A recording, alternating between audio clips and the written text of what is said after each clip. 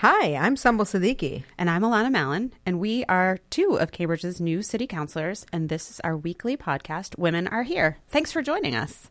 Hi. Hey. I haven't seen you all day. I know, it's been a few hours. At least. Oof. Several hours. Hey, we had a pretty robust conversation on Monday night at the city council meeting with a very varied agenda that we are going to talk to you guys all about today. But there were so many different things on the agenda. It was such an interesting meeting. It was like fire stations, trees, policing. There was a lot. There was a lot. So I think we're just going to dive right in, except I was telling you earlier, do you like rosé? I love rosé. It's the best, right? Especially this time of year. Mm-hmm. I just had the best rosé at Catalyst. I never go there. Yeah. Right, because it's like fancy and a big restaurant or whatever. I met a friend for a drink this week, and it's the best I've ever had. Did they fill it up? Yeah. I mean, maybe that's why it was so good. Maybe that's why. There was so much. No, but I do drink a fair share of rosé. Like they have a sommelier. This is what I'm saying. Okay. It's too fancy for me, the place. But if you're like bougie and like rosé, I'm telling you. I'm such a peasant. I've never been to Catalyst. Well, I mean, I've heard it's really expensive. Well, I've like never eaten food there. Maybe I'll have someone take me and get you a glass of that. Yeah, get me some free food. You should totally go. Anyway, shout out to Catalyst for having a rosé sommelier. I was like, what is that? Anyway, okay, on to the city council Yes. agenda. So one of the things we talked about that I thought was probably the most important thing that was on the agenda was this issue of gun violence in the port area that we've been talking about. So if you're just tuning in now, there's been about 11 instances of gunshots since January, and 9 of them have happened in the port area. So, and one of them was a few weeks ago in the middle of the afternoon, right across from Clement Morgan Park, which is a playground in the neighborhood. So it kind of spurred a few council orders, spearheaded by Councillor Simmons, and one of them was one that I helped co-sponsor with Mayor McGovern, which was that the city manager establish an aggressive new strategy to reduce the violence in the port and Wellington-Harrington neighborhoods, and to utilize the framework of the Continuing Safe Streets City Stakeholder Meeting Group, and assist with the envisioning, executing, and promoting of this plan and report back to the city council. So we had a pretty robust conversation about what the city council's role in really directing some energy and efforts to this area who were really feeling unsafe, quite understandably. You know, you've got a shooting in the middle of the day across from a park. I think you said it best when you said it was an emergency. Yeah, I said that I'd, obviously grown up in the Wellington-Harrington community, and, I called the situation facing, the port and Wellington-Harrington an emergency. It really is. We hear from residents often, and the reality is they're feeling shaken and angry and really concerned. And so I think as a city council, we have to do a better job communicating what we're doing and our plan. And, the residents want to know what the plan is, and make sure there's also transparency about it. Yeah, I mean, one of the things that Councillor Simmons said pretty clearly, I thought, was, my 4-year-old granddaughter lives around the corner from that park. And so it is not okay that we have gunshots and gun violence happening in the middle of the day. And that, the residents in the port don't always come out in droves when there's an issue on the table, that they expect their elected officials to be that voice and be that advocacy in the neighborhood. So we had an interesting conversation around the idea of an aggressive new strategy, and the word aggressive when it's linked with policing. And I enjoyed that conversation because I think it's a good one to have. Yeah. And we ended up keeping the aggressive in because I think it was an aggressive new strategy versus aggressive policing, which, different things. To me, it felt like we really are asking you to aggressively look at new strategies. Yeah. And not have aggressive new policing tactics, which I think our police commissioner and our officers understand the difference between the two. Yeah, 100%. And they're 100% committed to not, they really think about enforcement through a social justice and equity lens. Absolutely. And, so I actually went to this great event in Clement Morgan Park put on last week by the Pentecostal Tabernacle, which is across the street from the park. And the cops were all there. They had a 3-on-3 basketball tournament, and there was food, and there was a choir. Like the Pentecostal Tabernacle choir was actually playing. It was beautiful. That's awesome. It was a great night, and there were so many people there. It was just nice to be in the community, in the neighborhood, and just, showing that neighborhood that we understand as a city council that we need to be helping out and doing what we can to make sure that people feel safe. I also did see on Twitter today, did you see that picture of Commissioner Bard? Yeah. So there's a picture of our police commissioner sitting in Clement Morgan Park yesterday afternoon, just on his laptop doing, he just brought his home office to Clement Morgan Park and just quietly sitting there being a presence. And to me, that's what community policing is about, right? It's just being a quiet presence and talking to our residents and making them feel safe. So that was kind of the big thing on the agenda. That was a heavy topic. Yeah, we started off with that. And I was, like I said, I was glad to have that conversation because I think I said it in the meeting. That is the conversation to be having right now. Right. That is the conversation we should be having every week is around the safety and wellness of our residents. All residents, yeah. All of them. So, and also, this was fun. Speaking of safety, one of the things that I know, if you've been listening to this podcast, you know that I have been kind of going around to our different fire stations and checking out sort of the conditions there and the challenges of our firefighters. And we had an order on the agenda this week that was relating to this and asking our city manager to look into conducting a comprehensive facilities survey to identify sort of immediate needs and long-term improvements for our firefighters. So, if you go into these fire stations, I was saying this Monday night, if you see our fire trucks out on the street, they're beautiful. Everything's like brand new. They're super clean, state of the art. But then when you go into our fire stations, the kitchens are gross, and like the living areas could really use an update. The sleeping quarters, there was holes in the mattresses, and there's, the mayor was saying that some of the floors are being kept together by duct tape. The bathrooms could use an overhaul. We really need to be taking care of the health and wellness of, those who protect our safety. Yeah, first responders, our first right? responders. So, and, unlike a lot of workplaces in the city, those folks sleep there. Yeah. They eat a lot of meals there. This is something that we really need to both be looking at our long-term capital plan, how we can really, update some of like the heating. Like the heating. Yeah, you were quoted about talking about that. Can I just tell you that sometimes I read my quotes in the Cambridge Chronicle. I'm like, did I really say that? Did it sound like that? But yeah, I was in the firehouse and I looked up on the wall and there was like this really weird antiquated kind of brass thing on the wall. And I was like, what is that? And the fire chief was like, that's our heating system. I've never seen anything like it. So most of our fire stations were built when there was actually like horse and carriages. Yeah. And so we really need to modernize and update them and just make sure that we are taking care of those who are taking care of us every single day. So hopefully everybody voted for that unanimously. Thank you. And that will go forward now to the city manager to figure out our long and short term. You're just like miming the money signal at me. How much of that's going to cost?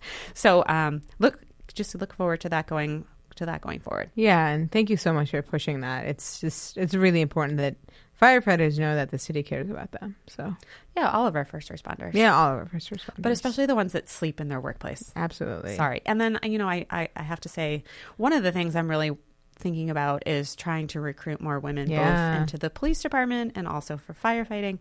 And, they all sleep in this one big room, and some of them have curtains that separate the beds, and some of them don't even have that. So I'm kind of thinking, if I was a young woman who was going into a firefighting field, and would I be comfortable with that? Yeah, absolutely. When you were talking about this, it just made me think of my show, Chicago Fire.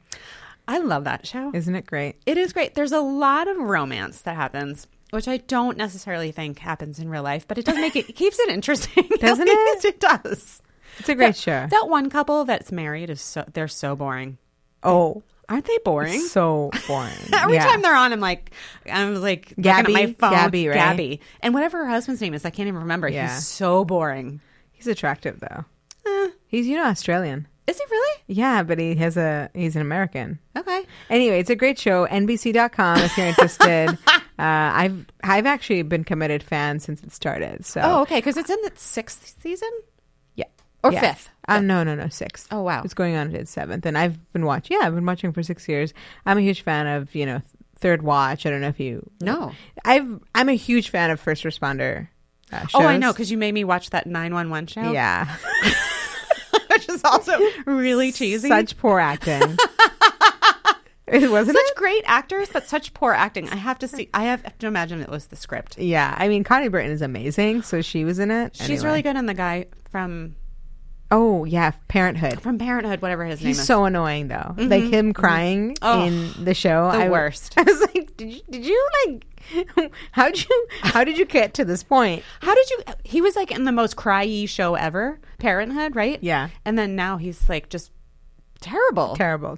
Anyway, that was a tangent. Okay. We also talked about trees. There were 3 orders this past week having to do with trees and the tree canopy. The first of which I co-sponsored, which basically asked the city manager to identify opportunities to plant more trees in public spaces with a focus on underserved areas and, to really make sure that tree planting had a higher priority in the FY20 budget. So the budget we approve next year. So, obviously this is very important, and it passed without comment.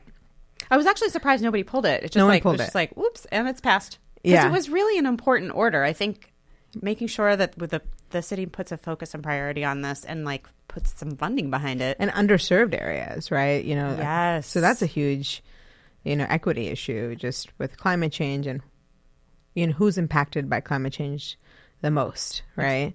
It's people of color and low income folks. That's right. So it goes back to that. There was more. I was 100% happy to support that goal. But the next 2 for me were a little bit trickier. I actually voted no on both of them. So the second one asked that for every publicly owned tree, so the city-owned tree in the city that had to be removed for anything other than disease or threat to public safety, needed to have a public hearing. And the city manager was requested to keep a record of every city-owned public tree that was removed, including species, height, location, reason for removal, and photographic documentation. So this was put in by Councillor Zondervan and co-sponsored by Vice Mayor Devereaux and Councillor Kelly. So I voted no for this for a number of reasons. One, the DPW currently keeps extensive records of all of our tree in a number of ways. So according to the Commissioner of the Department of Public Works, we use the cartograph asset management system to manage our urban tree population, whether that's in parks or cemeteries or in the public right-of-way. And as a city, we've been using that system for the last 18 months and have been recording detailed histories of all of the different interventions associated with our trees since then. So planting, felling, watering, and pruning. So according to the DPW, the Cartograph Asset Management System is a geospatial database system that allows us to interrogate our tree history or tree status from a spatial or mapping perspective. And so this will prove to be very useful in the years to come as we continue to analyze that tree health, which we're always talking about is so important. So even beyond that, we have a pretty robust database of the tree information associated with city-owned trees that's been developed over the past 10 years. And so a lot of the younger trees have been monitored on numerous occasions during the last 10 years. So we know a lot about their growth and well-being over that time period as well. And lastly, over the past 4 or 5 years, DPW maintenance crews have been using the C-Click Fix system to manage a lot of their work, including pruning and felling. And I expect that about 90% of the tree takedowns have been captured, just using that C-Click Fix. So as you can see, we have numerous ways where we're cataloging this data. And to me, this order seemed to suggest that we just cut down trees and have no idea when it happens. So even in the meeting when I asked, we have a full-time arborist and urban forestry team, and do we not currently track this type of data? I was told no by Councillor Zondervan. So, and then lastly, did I talk about this on the podcast? I'd recently been to a beekeeping permit hearing, which 3 permits were heard. It was over 2 hours of staff time at the meeting due to significant public comment and negative feedback on the permits. And there was obviously a lot of staff time that went in beforehand, taking photos, writing reports, and there was going to be more staff time after. And I just didn't feel like this was going to be a good use of staff time, given that we already collect this data in so many ways. if the order had asked the DPW to report on how many public trees were cut down in the last year or 5 years that weren't due to disease or threat to public safety, I would have voted for that, because I actually think it would have highlighted if there was a serious problem and we could have gone from there. I just felt like this was really solving a problem that didn't exist and using valuable staff time to do it. Councillor Zondervan even said during the meeting, the Commissioner of Department of Public Works was not in favor of this policy order based on the Urban Forest Master Plan task force that's just getting underway, and this would kind of undermine their efforts. We can get into that task force in the next order, but that's something that just started up last week. So I voted no, and it passed. And you voted? I voted yes because I care about trees, Alana.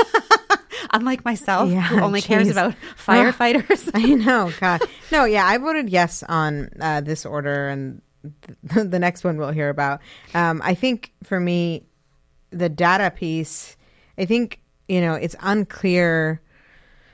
It was unclear to me how centralized the system works. And I think the city does need to do a better job of just telling us about the process. Mm-hmm. And my hope is that we'll get a better understanding of the process, and people will understand, because a lot of emails we get, and I see a lot of this, but they're like, why is this tree coming down? There's not a lot of clarity on the process even. And so for me, I think that I do want to know exactly when a tree is coming down and for what reason, if it's not associated with disease and other issues. So I think, obviously you talked to Owen afterwards, and he gave you a whole set of, reasons, and that, we're actually doing this. I think that's great. I think in response, I hope that now DPW will tell us exactly, okay, we already have a system and this is how it works. So I think sometimes we, need some orders to shine a light on things. And I think this will be a way for us to show that, hey, we are collecting. We're not just cutting these trees down. An incident happened in East Cambridge just recently. I saw that. A street tree has to come down. And because of Eversource. Yeah. Right? Yeah. They totally messed up. Ruined the tree root. Huge. Really an old tree. Right? So beautiful tree. I think it's just a concern of, we want to make sure the city is taking it seriously, and we know exactly when a tree is coming down with no other reason than disease or otherwise. Well, and for me, I kind of got tripped up on the public hearing piece. Yeah. For every tree that needs to come down. And that's where it goes back to this beekeeping permit meeting where I was like, I see how much staff time goes into having a hearing with 3 permits. Like having our staff actually prepare for a hearing, go to a hearing, have the public comment of the hearing, have to follow up after the hearing. Like, to me, I think the hearing felt onerous. For me, I guess we do have just one full-time city arborist, and sometimes I wonder, could this be a part of his job description where it doesn't have to be a hearing per se, but just, I don't know, just more education? Yeah. Well, we'll see what he comes back with the city manager. And I'm curious. Well, we're going to find out soon. Yeah, and then we had a bigger tree ordinance. Yeah, the last tree order. It basically asked for an ordinance change for private residents who want to cut down trees in their own yards, asking the residents to file for a permit when cutting down a tree in their own yards. So you voted? I voted yes. You did. So this is why I voted yes. I think well, to just explain, this was not to vote for the language that was put forward. That's correct, yeah. Yeah. Just to refer it to the ordinance committee because it was an ordinance change. Yes. So I don't agree with what was laid out. What I am interested in learning more about, and, the research that I did do on this, is the fact that in some cities, you have to have a permit to remove a tree on your private property if it falls into a category. So you cannot, in San Jose, California, for example, you can't remove a heritage tree. What's a heritage tree? So a heritage tree is a unique for its history, size, or species. So it is illegal. Heritage tomato? Yeah. Is that what those are called? I think so. I'm trying. I have some stuff, things I'm reading about. But yeah, there are these certain special trees that, in some areas are, you can't remove them. So they're like endangered species. Yeah, those special kinds. So I'm interested. Oh, it's heirloom tomatoes. I'm thinking. Yeah, that's what you're. I was like, wait, that doesn't sound right.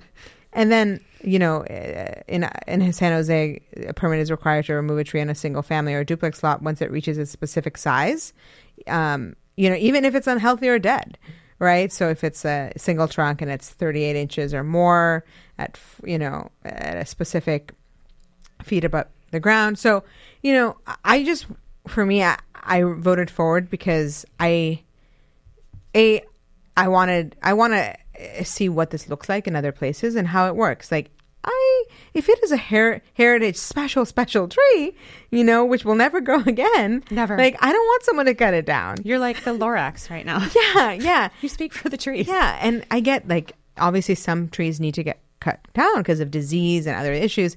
And then, if people cut them down because they need a curb cut or they need other things. I mean, it gets into, or for income reasons or for, they want to build or better view. Yeah. I mean, I think I would like to know in certain circumstances, and I don't know what it looks like. I get it. It's governing private behavior and it's, and that's a huge issue for people. I think there could be exceptions like the heritage tree. So, yeah, I mean, I have 2 trees in my backyard that I would like to take down, and I'll tell you why. Because I have 4 trees that we planted sort of all at the same time, and we planted them too close together. So they're all getting crowded out. And we would like the 2 trees that are healthier to actually grow taller and create more of a canopy. But I would fall into this category, right? Like I would have to have a permit and a hearing. And my neighbors could come and say, you can't cut down those trees. So that's not why I voted no, because I'm not just legislating out of my own backyard. But I actually voted no for a few reasons. And mostly I voted no because Vice Mayor Jan Devereaux worked so hard last year in her last term to help establish an urban forest master plan task force, which actually finally met for the first time last week after her efforts last term. So this task force will have a robust set of recommendations for the city council about our urban forest and tree canopy. And I really want to wait to consider all of those recommendations at the same time and honor those various stakeholders that are going to be meeting over the next 9 months. So the vice mayor said on Monday night that this task force is actually planning to have recommendations to the city council in March of next year. So when I'm looking at our ordinance schedule and the things that we need to do, especially in our housing area, this isn't going to be a priority. Right. So I almost feel like we're not going to hear this ordinance until later on this year. And then it'll be just around the corner where we're going to have actually this robust set of recommendations, which would actually probably take the place of whatever we've got in this ordinance. So I voted no because I really want the task force to do their work. I wanted to honor what Vice Mayor Devereaux did over the last term and her efforts. Her leadership has gotten us to this place. And like I said, I wanted to honor her work. And so I voted no, not because, as you have suggested during this podcast, that I hate trees. I don't. I just wanted to make sure that we are. I hate trees. Just kidding. I just wanted to make sure that we're, when we set up a task force, I want them to be able to do their work. I want them to be able to do that work without us like crashing in every meeting with a different, here's what we should do with the trees. Like that's actually why we started the task force and that's why they're there. So that's why I voted no. But it did pass. And she voted for it, right? Even though she said she wasn't going to support it. Yeah. So it passed 5-4. And so now it will go on to ordinance. But we have an ordinance meeting this coming week on a climate petition. And then ordinance probably won't meet again until September. I think we have 2 ordinance meetings coming up. Oh, yeah. There was another one. What was the other one? I don't even know. I can't remember. Shoot. Oof, what was it? It was something. It was something. Oh, gosh. I wish we knew. But yeah, no, I think priority-wise, it's definitely, obviously, I think there's housing is my number 1 priority. Yeah. And so I think this, this order and a lot of the tree orders, I think it is a constituency who feels that a lot of trees are getting taken down. And partly, yes, we do have big developers who come in and take trees down, and sometimes, and look what Eversource did. Yeah, oh right?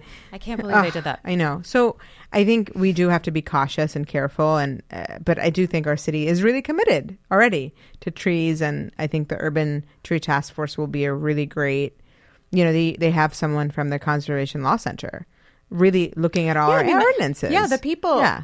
That's what I'm saying. There's like professional stakeholders on the task force, and I just felt like I'm just going to let these fine folks do what they're going to do, and we'll review them in March and really put together just this robust set of recommendations that I imagine is going to come Yeah, and I'm sure they'll probably evaluate permits. Yeah, and don't worry. I don't think you're going to need a permit to cut down the 2 trees. I'm going to do it tomorrow before the. You better. You have a year.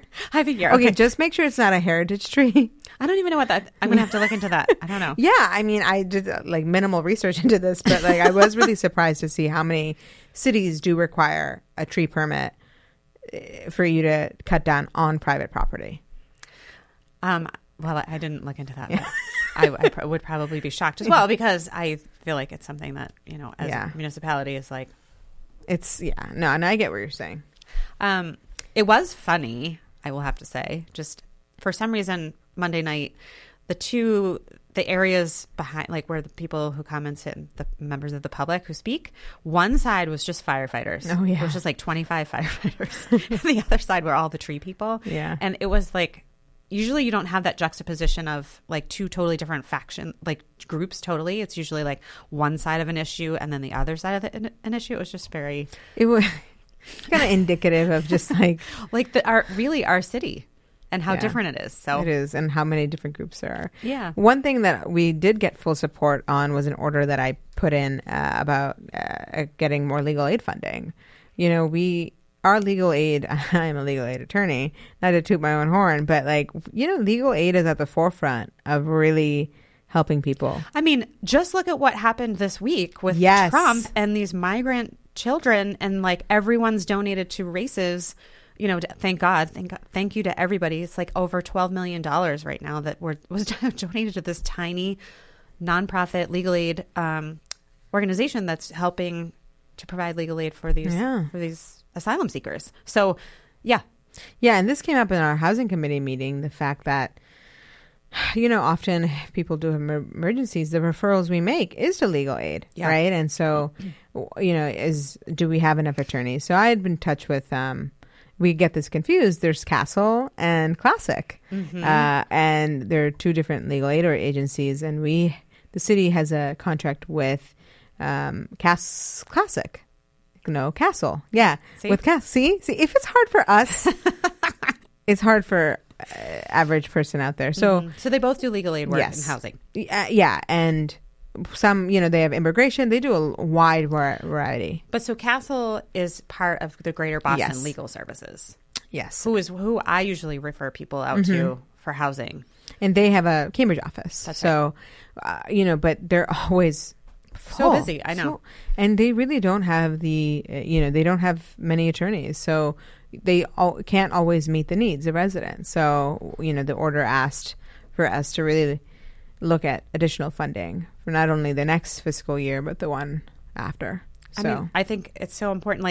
If you look at us asking for more energy and attention to planting trees, having it at it should be just as or more important to really protect our tenants and our residents, to make sure that they have the proper legal representation so that they're not getting evicted. Exactly. So thank you for putting that in. I'm happy to support that. And I'm going to be watching that very carefully to make sure that comes back with a positive recommendation. Yes. I know. Yes, we can. And here's how much money. Give me $10 million, please. Wow. Okay. Yeah, why not? The other thing, the housing related piece that the reason I couldn't come on Thursday night to come at Morgan was because I was at Fresh Pond Apartments. Yes, we didn't even check in about this. I know, yeah. Okay, give everybody a background on Fresh Pond Apartments. So Fresh Pond Apartments, they are, North Cambridge, and there's Ringe 2 Avenue. buildings. Yeah, there's 2 buildings that are owned by one property company, Sasha company property owner, and then the third one is just a start. So the two of them are coming up for expiring use, which is basically saying that, it's a fancy term of the federal government has been, providing subsidies to keep these, these properties affordable and low income. For 20 years. For 20 years. And it's coming up on the 20 years. Yes. And so, oh my God, what's going to happen? Yeah. So, the city's been really working hard, and, I've been trying to really figure out what's been happening. And so the owner came to speak, and the one thing I can report that is good news is that for about 360 something units, the owner can, it seems will be able to renew the Section 8 contracts. Oh, that's so great. Yeah. Yeah. So it's huge. It's really just like, that's something that we're really pushing to do now than in 2020. Right. So, and be proactive, be proactive, make sure HUD knows that this is number one priority. And so that was a good thing. There are some units that are 166 that we have to figure out. So I can't say much more beyond that because stuff is still in flux, and I don't want to reveal things I'm not supposed to. Right. But I have an event coming up June 29th at the Towers, and to speak with residents about what's happening. Pizza and conversation. What I felt was at the meeting there were so many questions. Yes, and about everything. It's hard stuff to explain. Yeah. And so I want to make sure that. I had one guy who kept asking, and I went to high school with his daughter, and he was like, I don't have to move, right? I don't have to move. He kept asking, I don't have to move. I was like, no, you don't have to move, It was, and like, because that's all they care about, And actually, it's not like this, they're just finding out about this now. They've been like in flux and worried about this for years, right? Yeah. Yeah.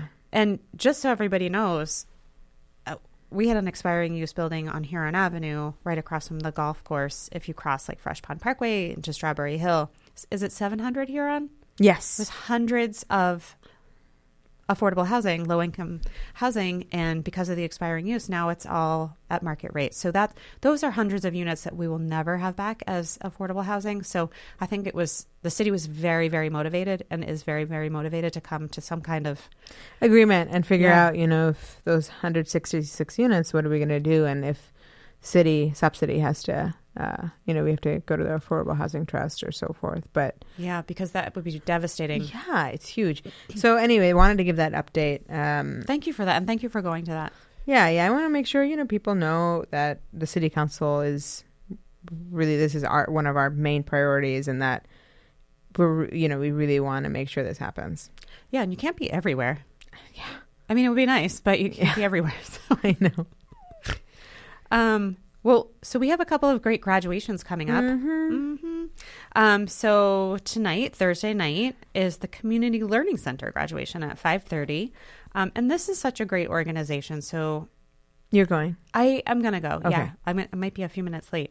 And then we have the Transition House, which is our domestic violence shelters, having their annual gala tonight. Is it a gala or just a? It's kind of like I think it's, it is. And it's a send off to. Oh, to Risa Medman. And where is that? MIT Media Lab. Oh, that's right. We can't say Media Lab, she said. Oh. I guess for some reason on all the invitations, it can't say Media Lab. Oh. Weird, right? Weird. Okay, so that's tonight. And then tomorrow morning is the Cambridge Works graduation from 9:30 to 11. I know, I'm excited. This is my first one as a city councilor. And when I was working in the mayor's office, I would go. And it's always kind of a tear fest. Cannot wait to cry. You love to cry. Exactly. I feel like I cry all the time. So yeah, we have a busy few hours coming up, seeing a lot of each other. So it'll be great. And someone is sick, but that was on purpose, huh? Oh gosh. I'm powering through. She's powering through. This is how committed she is. She's like, no, we're going to do the podcast. Meanwhile, here, when I had fallen, I was like, I don't want to do anything. Come to my bedroom and do it at my house. I can't do anything. But you're a trooper. I'm so glad you're getting through it. Well, moms. We just power through. We just really do. Yesterday, she was so stiffly, and I looked over, and I was like, I felt like a mom in that moment. I just really wanted to hug you. And then you were like, ew, you're so And I was like, sick. Bye. Please leave. So how many more minutes do we have? Do we have time to do a boring update or no? Yeah. Oh, yeah. The econ. Well, this was a cool update, but we did have a public safety meeting that was chaired by Councillor Kelly earlier this week. I am sorry that I missed that. I was homesick. I was passed out. So the public safety meetings talked a lot about the online permitting system For marijuana. Oh, Cannabis? sorry, no, we confused it. So I'll talk about public safety first. You weren't on the committee, so you don't have to go to that. Yeah. So you're blessed. Hashtag blessed. So this committee, we basically talked about the new online permitting system. So I know. Basically, if you need a permit for something, there's going to be slowly. It's already for one of our departments, like inspectional services. Welcome to 2018, everyone. I know. So they're slowly doing a rollout.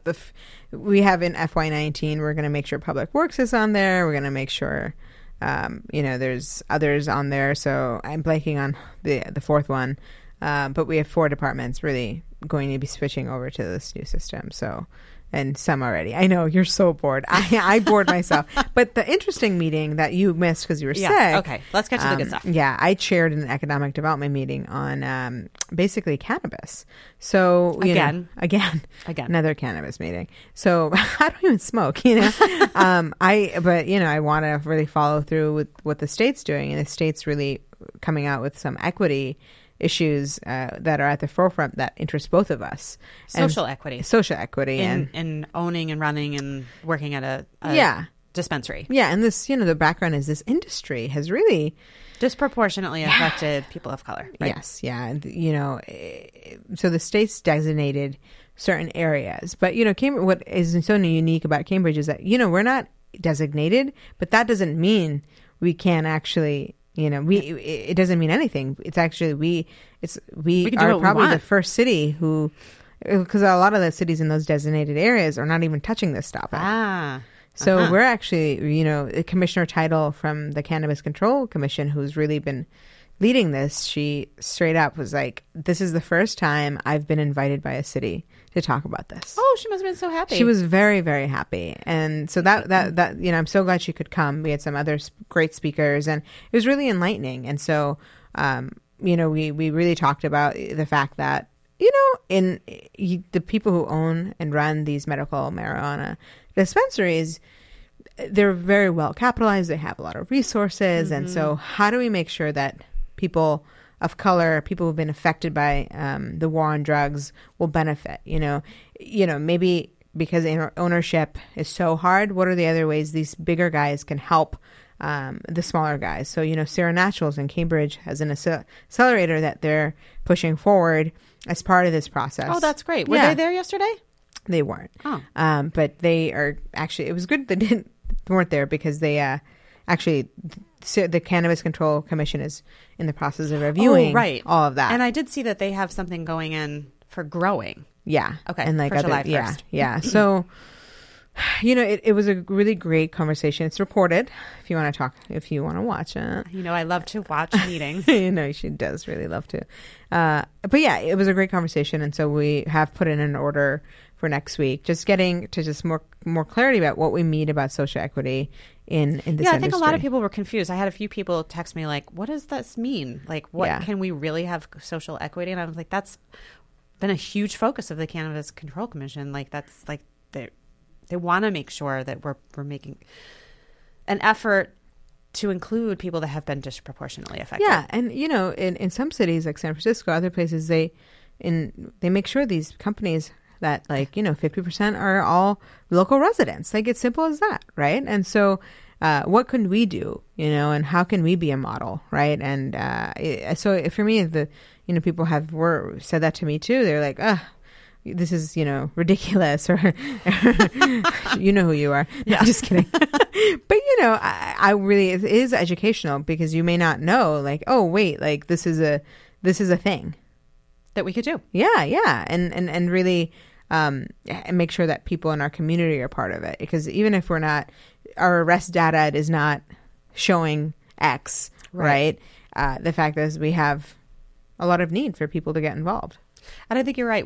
A lot of people look to Cambridge to be a model for how to implement something in their own community. So it would be great to have a wonderful model that could be exported to other municipalities. Yeah. And Commissioner Title actually tweeted about this today. And did you feel like a rock star? So on she Twitter? said, this is what she said. Seriously, this was the best, most thoughtful, provoking local hearing on marijuana I've ever been to. Are you going to frame that tweet? I think I should. Yeah. It was a good discussion. Sometimes Twitter's not awful and evil and bad. Yeah. Sometimes it's actually nice. Yeah. And it was, I think, good for our staff, to understand. And that was my goal of even, I made sure Louis was there. And Our I city made sure manager, yep. Cindy was there. Lisa Peterson, our deputy, was there, and just to say, look, this is an important part of this conversation as we zone for recreational. We know it's coming. Yeah. So how do we make it more equitable? Yeah, and you don't want to zone for it and then wish you hadn't included this stuff. Want to get out ahead of it. So thank you for doing that. Of course. And for keeping us in the loop. You're so welcome. Okay, so do we have other things to talk about? Oh, by the way, everybody, next Monday is our last meeting, our last regular meeting until we have one summer meeting, which is at the end of July, and then we will resume after Labor Day. So I think we're going to be a little bit sporadic this summer, unfortunately. Yeah. We'll still hang out there. We're still going to hang out, but if stuff is going on, we'll definitely podcast, but it may not be every week. Yeah, like 4th of July week, probably not. Yeah, well, true. Everyone's going to be like... I'm going to be away. Are you good? Yeah, I'm going away, and I have a wedding the weekend before and the weekend after. So. Oh, you're in that wedding... I just turned 30. So. Yeah, you're in it. Oh, gosh. I just... That's another podcast, you know how much money I'm spending? I remember I told you that there was one summer, I think when I was 30, that I went to 17 weddings and only 2 of them are local. Are you friends with all those people still or no? Yeah. But we can talk about it later. I'm so curious. I'm just so curious about how friendships evolve. You know? I mean, it's hard to keep in touch with people and have those authentic friendships. I'm really worried about that. I have so many friends. And they all live far away? Well, a lot of people nearby, but a lot of people far away. And I'm like, I love my friends so much. And I really work on every relationship. That's why I'm such a good friend, right? You're such a good friend. Yeah. I mean, it's really hard, especially when you have kids. I'm really fearful. Your friends, I know it's hard because you have limited amount of time. And then you're thrown into situations all the time where you're with your kids' friends' parents. Yeah. And then you're just friends with them. And some of them really love. We've been so lucky to find a good friend group here. But you're going through, it's like when we were campaigning, right? You're going through this really specific thing together, and you, having young kids is like that too. So, and that sucks up a lot of your time. So it's not like you're going to be jetting off to San Francisco to visit your friend who lives out there, every 3 months like you do now or whatever. It's hard. I mean, I don't want to get older, Alana. It's, you know what? It's so scared. It's scary, but it's fun though, right? And then you'll find your people here. I'm your people here now. Yeah. Oh no, my God. You seem sad I'm about so me. Scared. No, you are. I'm just, I don't know where we're getting. We should wrap this up, but I was just thinking about it. But we can, you know what? Now I think we know what we're going to be talking about. Even if nothing's going on. We're just going to be talking about our feelings a lot. Friendships. Yeah, getting older. No, weddings they're such an emotional time. Yeah. Because it does signify a different stage of everyone's life. And so you're happy for your friends, but then you're also like, gosh, what does this mean for us in the future? And will we come back together at some point, or will we drift apart? I'm worried. Yeah. We'll see what happens. I mean, I have a few friends who are married and we've kept in touch fine, but one of them I know is thinking about having a child, and I want to say, there's no rush. Can't you just wait a few years? Then you're like, can I be the godmother? I would be such a good godmother. Oh my God, I better be. Sheila. I know you're listening. She's in Philadelphia. She's a cardiologist. She's busy. She's super busy. Anyway, we will update you next week about Sumbul's friendships and all of her other anxiety. We can talk about my anxiety next time. Yeah. People love that. And, please reach out to us if you have particular topics you want to talk about or a guest you'd like to suggest. Yeah. We would love to have another kick-ass lady guest. Soon. Maybe we can do that, in July. Oh, maybe that's what we could do is have cool guests. Maybe we could get Elizabeth Warren to come on. Yes. She lives here and she'll be in recess or whatever, right? Let's do it. Do you want to just drive over to her house? Should we hi? Yeah, you want to do that? I was kidding about driving to her house. Me too. We have like other ways we could reach her, right? She has emails. Yeah, she kind of knows who we are. I've met her a few times. Oh, okay. Yeah. Oh, yeah, you have. I've seen pictures. I don't think she knows who I am, but that's all right. She will if she's on our podcast. I know. Okay. Well, listen, if anybody knows Elizabeth Warren, make an introduction for us. Yeah. Because we would love to have her come on. Especially, I'd love to talk to her about this like horrible situation we're in with these children and like what we can do. We didn't talk about that because we're both just really upset about it. I will cry. Like how like you must ugly be upset. Tears, like all of you. So, and on that note, we will see you next week as we wrap up our city council season. Yeah. Ooh. Okay. Talk to you soon. Bye. Thank you.